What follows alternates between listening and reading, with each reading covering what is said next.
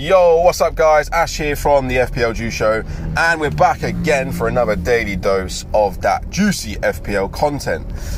Today we're touching on Brentford player prices, having a little look through their team, seeing what's good, what's not good, and yeah, just general thoughts on if any of these Brentford players are options for this FPL season. Now, we'll start off in goal, where the big news has been obviously centered around David Raya, who, as a 4.5 million goalie, is one of the highest owned goalies in the game right now.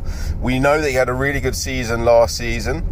I think a lot of people were perhaps expecting a price rise for David Raya, but he stays at 4.5. We know he's going to be playing in goal, starting every week. And if you're looking to free up funds for the rest of your outfield squad, this is probably going to be the best pick you can do. And if you're going to go set and forget, you just put in Balcom, the Brentford number 2 as it stands, and there you go. You've got 8.5 mil invested in your goalies, and you've got a set and forget goalie who you know is going to play and is actually quite a decent keeper. Here's the sticking point. Brentford have just announced, or they're not announced, but Fabrizio Romano has announced that Brentford have signed a new goalkeeper.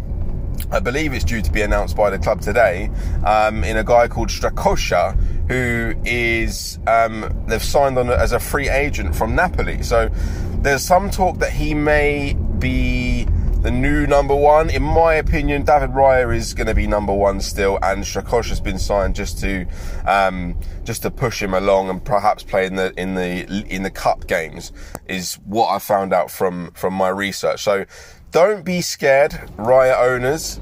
I think you're okay.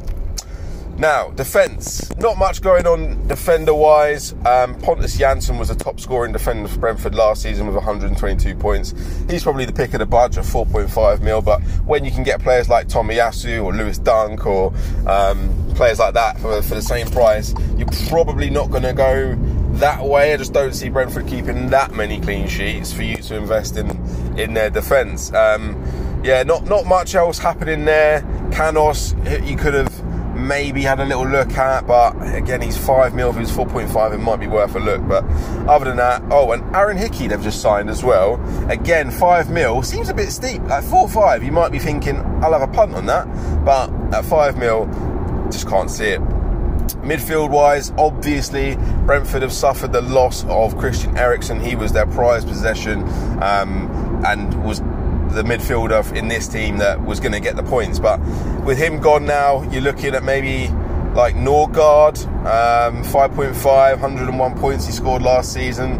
Again, I think there's just better players for 5.5, like Neto, or you know, there's other options there that you'd consider above and beyond Norgard. I've seen Wissa in a couple of drafts, which I find is an interesting one because he's not a starter, but when he comes on, he does tend to find the back of the net. So I don't know. I reckon if either of the strikers are out injured, Wissa might be a nice little out of position midfielder to have on the bench. But again, at 5.5, he's probably at 0.5 mil, just too steep.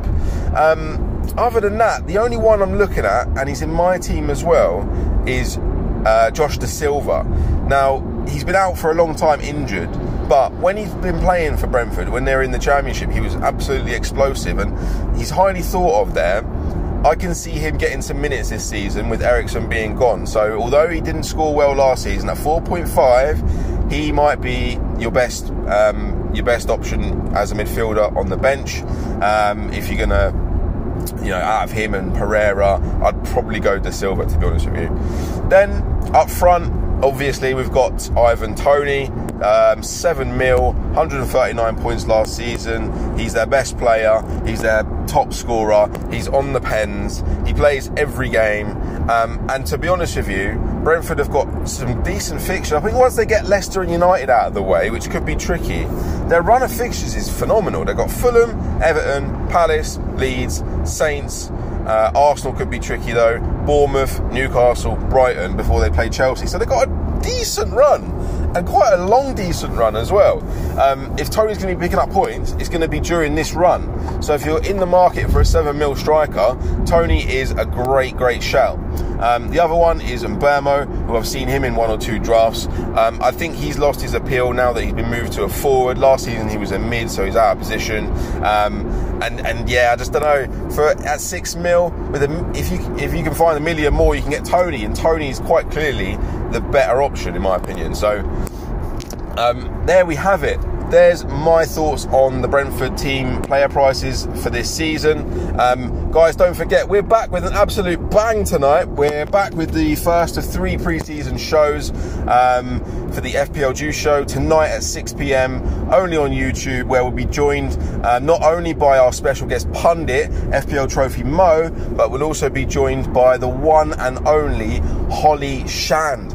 Yes, the FPL phenomenon is coming on to chat with us about all things FPL, strategy, what's new, the World Cup, look at our first drafts, and she's going to rate or slate a few of your drafts as well. It's going to be fun. Make sure you join us. It's tonight, it's 6 PM, it's YouTube, and keep it juicy. See you next time. Bye.